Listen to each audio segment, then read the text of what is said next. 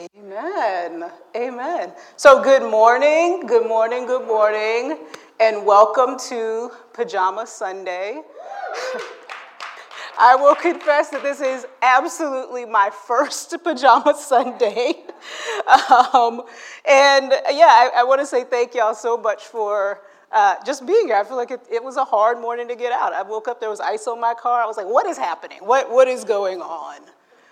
I also am struck by a feeling this morning that, we're coming in this place and we're kind of channeling our inner Beyoncés. We're like, yeah, I woke up like this. I did wake up like this. And what better place than church to proclaim that we are flawless, that we are God's creatures before anything happens. So yes, maybe we could, going forward, call this Beyonce Sunday. That might be heresy, but no heresy, It also made sense to make this Pajama Sunday because it is, of course, daylight savings time. Many of us rolled in here out of the bed. We've lost an hour of sleep, and we've lost an hour of day of our 24 hours. And unless you were really super well prepared, you probably lost some sleep as well.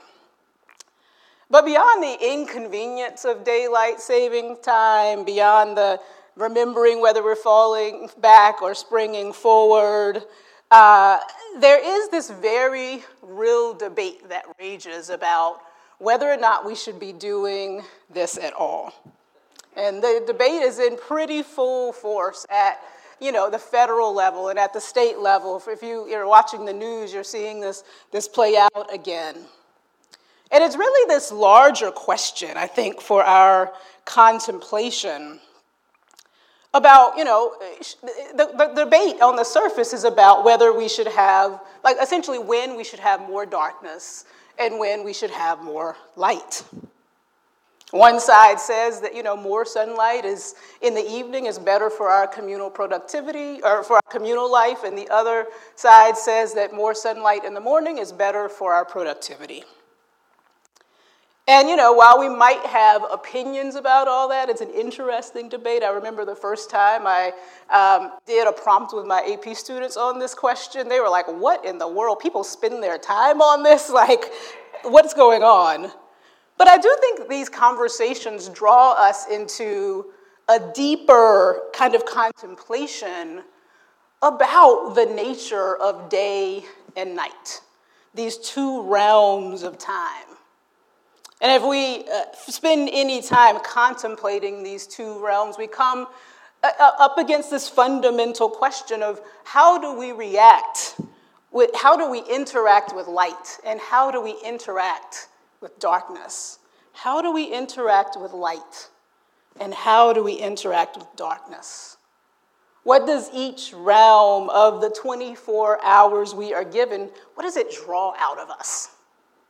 How does each of those, daytime, nighttime, sunlight, darkness, challenge us? How do they challenge us? How do they nourish us? And these are questions that I hadn't thought a lot about until I encountered a book by one of my favorite authors, Barbara Brown Taylor, called Learning to Walk in the Dark. If you like good writing that feels like somebody is wrapping you in a warm blanket, she's the author for you. And in that book, she challenges Christians to let go of these conceptions, particularly around darkness, that we should be afraid of darkness, that we should be afraid of the unknown, that we need to stay as far as possible away from that realm of things. She makes note with wisdom the number of stories in the Bible that take place at night. Maybe you've noticed some of those stories. Jacob wrestles with God at night, right? And that's when Jacob gets the blessing. The Red Sea crossing in Exodus, the book we're in right now, it happens at night. The manna is given in that same book. This provision so that people can live. It comes from God at night. And maybe in one of the most profound moments in Exodus, God's revelation of God's self on Mount Sinai comes to Moses in a cloud of thick darkness. God is found in the dark, is found at night, and all these earth-shattering, identity-forming moments. And they make us ask ourselves, in a world that prefers light, how we might find God in the darkness, even when the night is so hard and so long that we can barely stand it. We can't escape night any more than we can escape daylight, even though we want to try. And here's a quote from that same book that I think today is appropriate for our reflection. Sometimes the light is coming, and sometimes it is going. Sometimes the moon is full, and sometimes it is nowhere to be found.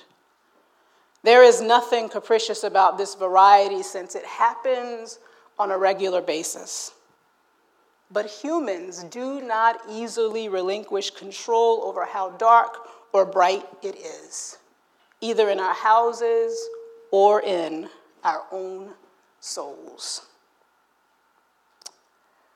When I was in seminary, I had to take a class, very first semester, called Foundations of Worship. And we were given this assignment. It's the kind of assignment you would only receive in a seminary classroom, where you had to creatively represent a liturgical season. And the season that I was given was Ash Wednesday, was Lent. I kind of wished I'd gotten like Christmas or, like Easter, even Pentecost. Give me Pentecost. But I got Ash Wednesday. And because I'm not particularly good at creatively representing things, I like words, a lot of words, give me words, but I had to display this thing. I chose to bring in to the class that day a shovel. And a shovel because in some parts of the Christian church all over the world, there's this tradition during Lent of what they call burying the Alleluias. So essentially, for the 40 days of Lent, church leaders, musicians refrain from saying the word Alleluia in worship. Right? Alleluia is this expression of joy, and the point of Lent is to move away from what is bright and easily seen and to move into the riches that can only be discovered into darkness through deeper examination. It's a season that says, let's put on hold all the distractions of light. And then these past few weeks, we've been talking about the multifaceted nature of salvation. We've been talking about salvation from systems of concrete injustice and oppression, and salvation from bondages that are more spiritual, things that are harder to identify. We've been camping out in Exodus for that reason during this Lenten season, and I started out talking about rest, and being delivered into rest. Heidi later preached about being delivered from the culture of death. And Anthony has preached about being delivered from false narratives, false images of God. And today, I'm going to be honest, I like a neat pattern. I was planning to preach delivered from ceaseless commodity. We're going to look at Exodus 5. But, y'all daylight savings time. So this week, that is not what the text brought up. And so we're going to talk a little bit about that, but we're actually going to talk about something else that is a little less tidy than the simple delivered into, delivered from theme. So when we look at Exodus 5, which we're going to read in a second, we'll note that there's darkness in this text. It's a hard text. In what we'll read today, God does not ever speak. And these are the kinds of texts that we have to also deal with in our spiritual lives. It's an interim story. It's between the promise of deliverance, you will be led out of bondage, but before there's any real sense of deliverance. Nothing concrete happens in this text. And that's a really important place sometimes for us to camp out and sit and contemplate. It reminds us that while we do experience these Sundays of resurrection joy and hope and peace, that lots of us and lots of our neighbors, far too many of us and far too many of our neighbors, live in a place of crucifying realities. The crucifying realities of Friday and the unknown mystery of Saturday that just never seems to end. We got to talk about that. But there are treasures in the in-between place. I believe that, and I want to talk some about that today. So what I'm going to do, I'm going to ask us to bring up Exodus 5. I say bring up because my assumption now is you probably have a digital way of getting the Bible. So Exodus 5 is what I'm going to read. And because it is a longer text and because it is a day where we may need to move a little more, I'm going to invite us to, after I read this text, to take 3 or 4 minutes in smaller groups in order to just talk about it. Okay? So let's do that. So this is Exodus 5.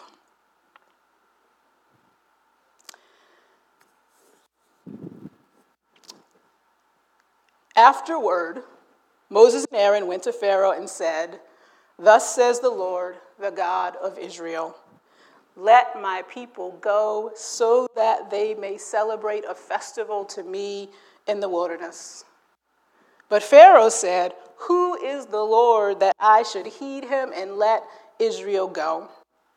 I do not know the Lord, and I will not let Israel go." Then they said, "The God of the Hebrews has revealed himself to us. Let us go a 3 days' journey into the wilderness to sacrifice to the Lord our God, or he will fall upon us with pestilence or sword." But the king of Egypt said to them, "Moses and Aaron, why are you taking the people away from their work? Get to your labors." Pharaoh continued, "Now they are more numerous than the people of the land, and yet you want them to stop working." Stop working. Root is Shabbat, Sabbath. That same day, Pharaoh commanded the taskmasters of the people as well as their supervisors, "You shall no longer give the people straw to make bricks as before. Let them go and gather straw for themselves. But you shall require of them the same quantity of bricks as they have made previously. Do not diminish it, for they are lazy. That is why they cry, 'Let us go and offer sacrifice to our God.'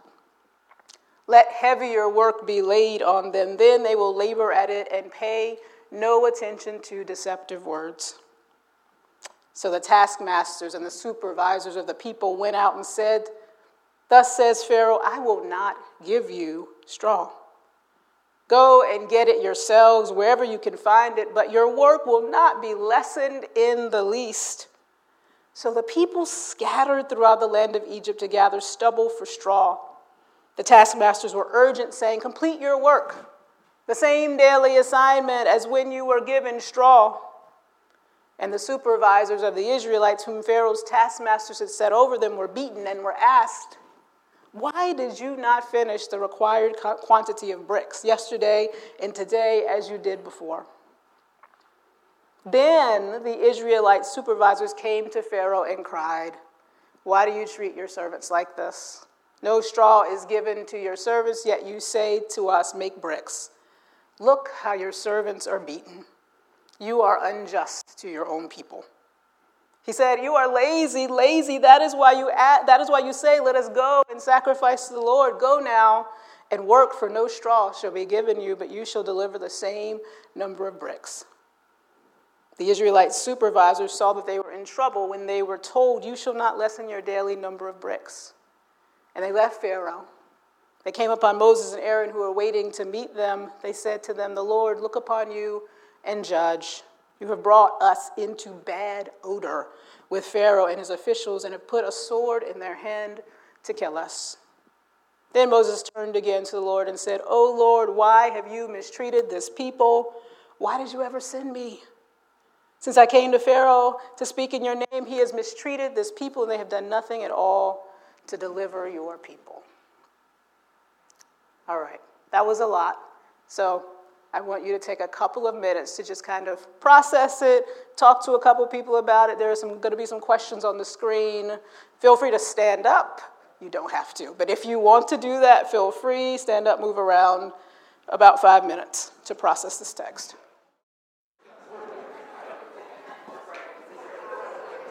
All right.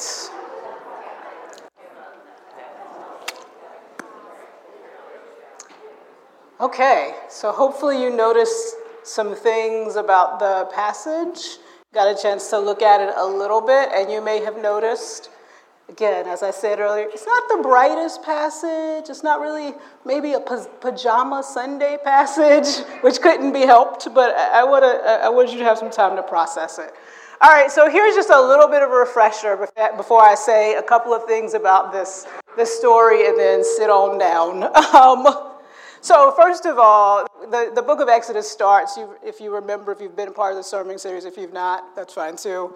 But it starts with the Hebrew people. They're growing in population, so Pharaoh is threatened, and thus Pharaoh feels as if he has to undertake a policy of systematic oppression. So he enslaves the people. And then the Hebrews, they keep increasing in number anyway, so he has to up the policy of systematic oppression, turns into a policy of genocide where he begins to say, we have to kill the Hebrew boys when they are born. We've got midwives, we've got these women who are, unsurprisingly, resisting this policy and who are saying, no, we won't do this. Moses, his mother, is also a part of this resistance, and so Moses is saved. We see him a little bit later as he grows up, encountering God in the burning bush and being told to let this people go, to be a part of God's desire that they be let go. And we learn that this is a God who sees and hears and is concerned and comes down for the sake of those who are oppressed or held in bondage. He says to Moses, go, I am sending you to Pharaoh to bring my people, the Israelites, out of Egypt. That's the basic summary. I skipped a bunch of stuff. Take some time. Sermons are online, all of that, read up. But it's a story about promise. It's a story about the promise of deliverance. And then in this text, right away we get into this situation that makes clear that there are these two worlds that these people are living in. Moses and Aaron, they come in Exodus 5 at the very beginning and they say, thus says the Lord. And then, though, in verse 10, you also get this, thus says Pharaoh.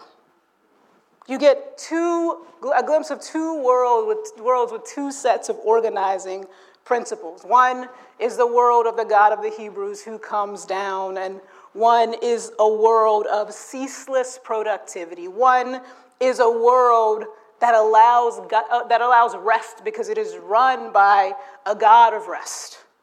The other world is a world of scarcity, a world of lack, a world where there can be no rest. There's only anxiety and the need for accumulation. And these two worlds are as much theological expressions as they are socioeconomic realities. And they're two worlds that we come up against, that we interact in and move in every single day of our lives. And then right at the outset of the story, we also hear for the first time the words proclaimed, let my people go. It's the famous phrase from the book, and this is the first time that you get it proclaimed in Egypt. And then Pharaoh responds, it's classic, I do not know the Lord, and I will not let Israel go. The statement makes explicit this connection that the entire book of Exodus is about. This question, what does it mean to know the Lord? To really, really know the Lord? And here that connection, it's clear, cannot be separated from the second part of this, letting Israel go. Coming out, being released, and being a part of release. And then there's another question here that's really important in this text, and it's this demand that Pharaoh, it's the response of Pharaoh to this demand that Pharaoh won't pay attention to. He says essentially to the people, I will not let them rest. They are just paying attention to false and deceitful words. So the second question in this text is, are the words of Moses and Aaron true? And about this world of liberation. And essentially, are they true for us by extension? Do we believe them? Can we believe them? Are they worth what they cost us? So in the story, you get two worlds, one God's and one Pharaoh's, and you get two questions. One that is about what it means to know God, and the other that is about whether we can trust God. That's the frame of the story. And inside of it, you get a whole lot about Pharaoh's world. That's where all the details of this story go. It's a world where productivity is of the highest value. They can't even leave, these people, to go for 3 days outside of the system into the wilderness where they might be energized in ways that are subversive. This is a world in which wholeness is seen to come through work. Freedom is framed as coming through work. Control is guaranteed by this goal of productivity. It's the way to maintain the status quo. What does it mean, though, that world is not the world that God intends? There's a bunch I could say about this. Y'all know I love the scriptures. I just will go. But I will just say this. One other point to notice is that the world of productivity in this passage is like, in great detail, shown to be a world that is a pyramid. You've got Pharaoh's officials, then you've got the taskmasters, then you've got the supervisors, and then you've got the Hebrew slaves who don't even have a voice in the text. And I want to submit that probably most of us would be in that supervisor place. We're in that place where we can easily keep our boot on somebody else's neck, the neck of the most vulnerable, but also we can also identify with the most vulnerable. That's often where we find ourselves. We can use the little power we have to identify above or to identify, with whoever happens to be more vulnerable than we are. We can exploit. That's often where we are. But in this story, the supervisors are the ones who take a chance. They're the ones who go to Pharaoh. They're the ones who proclaim that the policy is unjust. They're the ones who expose themselves. And if you notice toward the end of that text, they say that they have made themselves odious. I think the word that I read was bad odor.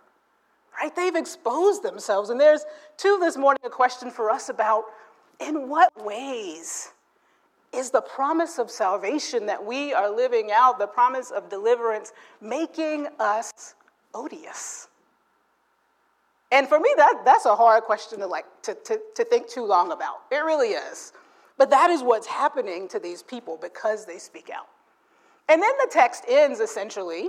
It's like 2 or 3 verses. Basically, those supervisors, they're angry at Moses and Aaron. And then Moses and Aaron is angry at God. It's like, God, you have caused us trouble. And it's really because of the ending of this text that I can't wrap it up really neatly. I wanted it to be pretty for Pajama Sunday, y'all. I really, really did. I promise you. I was like, how do I get the prettiness out of this text? There's not a hopeful note at the end of this. And we need stories like this. There's nothing that comforts us, that assures us that God's promise will be fulfilled. There's nothing that lets us know that the world of God of abundance will triumph in this text. There's nothing to assure us here that the people will definitely be let go. There's only more and more oppression.